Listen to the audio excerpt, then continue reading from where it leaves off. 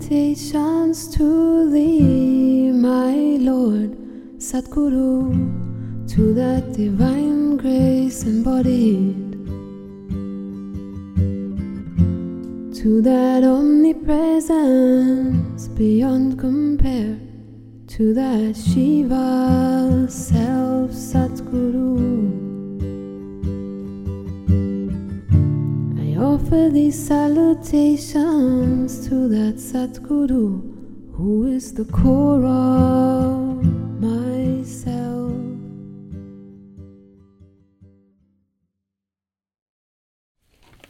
Everything that is new, it will lose its shine after a little bit. But we know, no? Everything loses shine. But that Holy Spirit.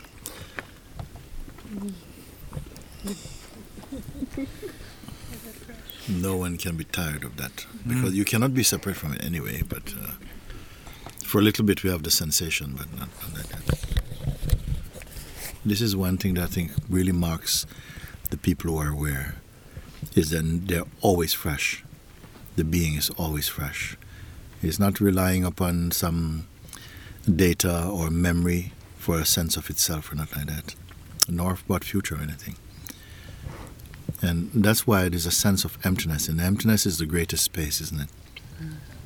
Because it's immeasurable. Yesterday is measurable, tomorrow is measurable, but right now in the emptiness is immeasurable. And to meet a being that has this immeasurableness in them, this limitless sense or presence,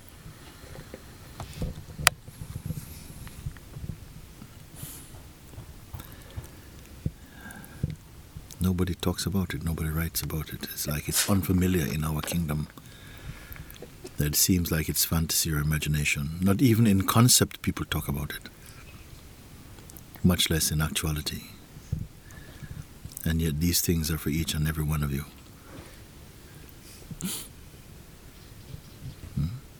Because everyone who comes into this world comes with a mirror. But sometimes you don't know where your mirror is. You have to find your mirror, you know.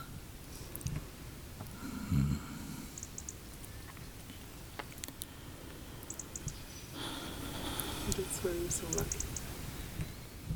Yes, we love this type of mirror because it shows you only a reflection of our flesh and form. But it's a mirror that shows you your formlessness.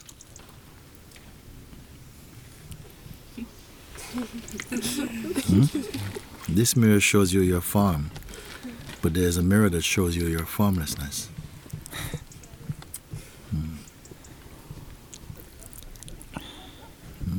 Have you found it or not?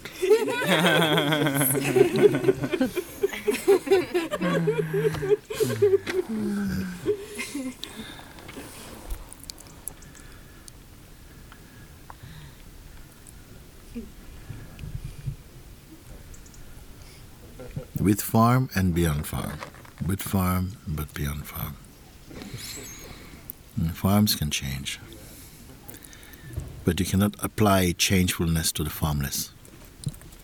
It just doesn't make sense. If you want to meet the eternal, the unchanging, you have to go beyond form.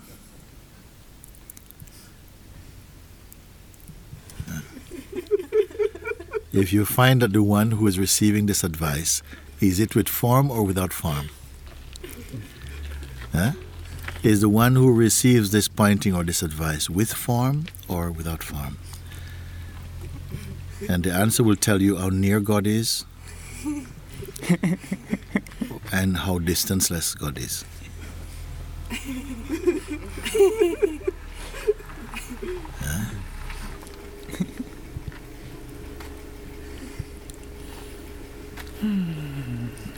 Reflect upon that, because in simple things like that, when it comes to a certain stage in our sadhana, in our awakening, simple things actually capture everything.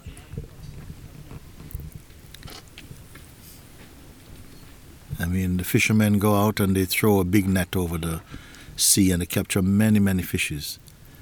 But is there a fisherman who will throw one hook and capture the whole universe?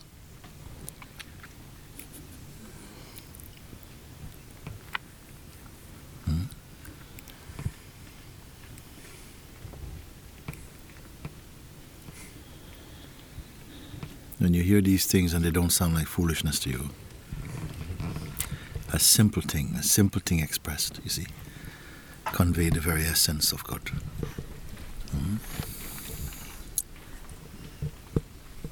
You cannot find anywhere in the world of forms that which will be eternally satisfying, because the world of forms is a world of changes.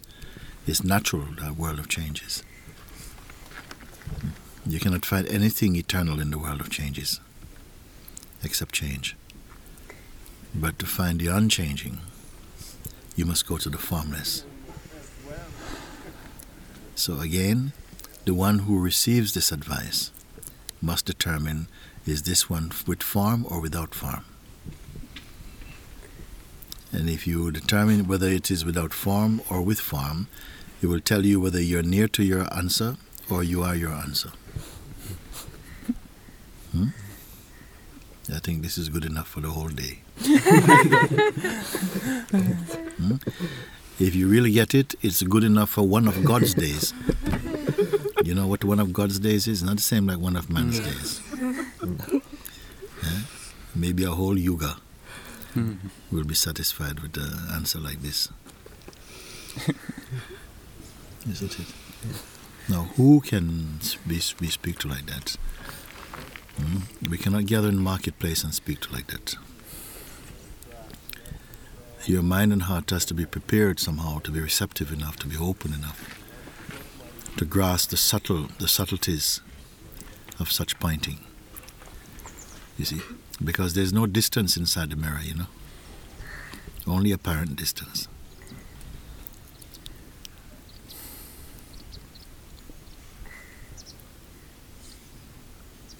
And the mirror does not speak, it only reflects.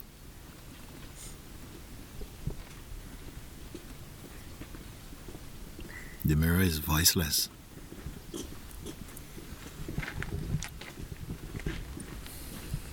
Which is the mirror that can reflect the formless?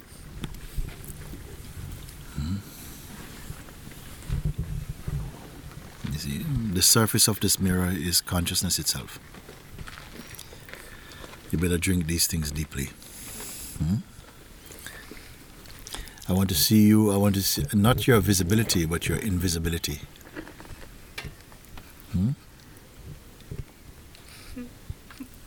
We're always showing only our visibility, but your invisibility is what is attractive. Who will recognize your invisibility? Okay, I'll leave you with that one. So also what I want to say, actually, I wanted to ask, that many people, when they, especially new people and so on, when they come, and everybody should be able to converse with them about a bit of this. But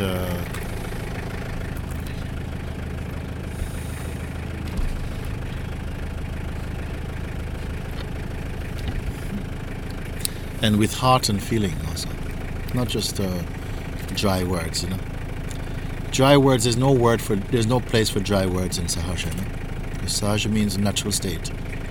And there's nothing dry and dead about the natural state. You are natural state. You are the natural state. And this is why if you speak about time and past, you embarrass yourself actually. Sometimes you shouldn't really require another member of Sangha to point it out to you. You're embarrassed because your word sounds like, whoa, I need to get this away, This is what I mean by freshness. It's freshness. Not saved up words, not saved up knowledge. That you are the knowledge now. And so when you look, God should be in your very looking, Not just in the objects you see, in the very looking.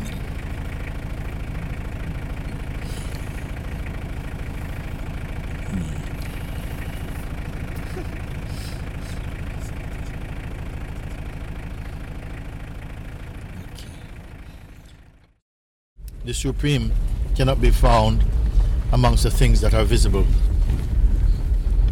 All things that are the manifest, the perishable. Don't look for the eternal amongst the impermanent.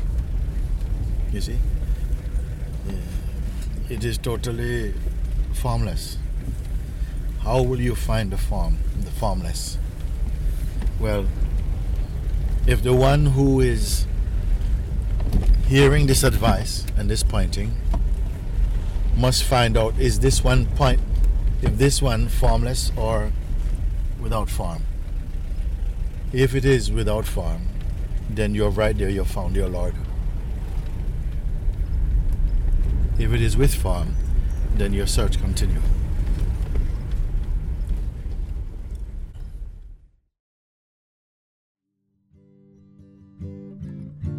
I offer these salutations to that Satguru who is the core of myself, the embodiment of undisturbed peace without attributes, eternal purity. Oh Mujiji, you save our lives with the Christ's heart, Krishna's love, Shiva's wisdom. Sadguruji, you save our lives with the Christ's heart, Krishna's love, Shiva's wisdom. With the Christ's heart, Krishna's love, Shiva's wisdom.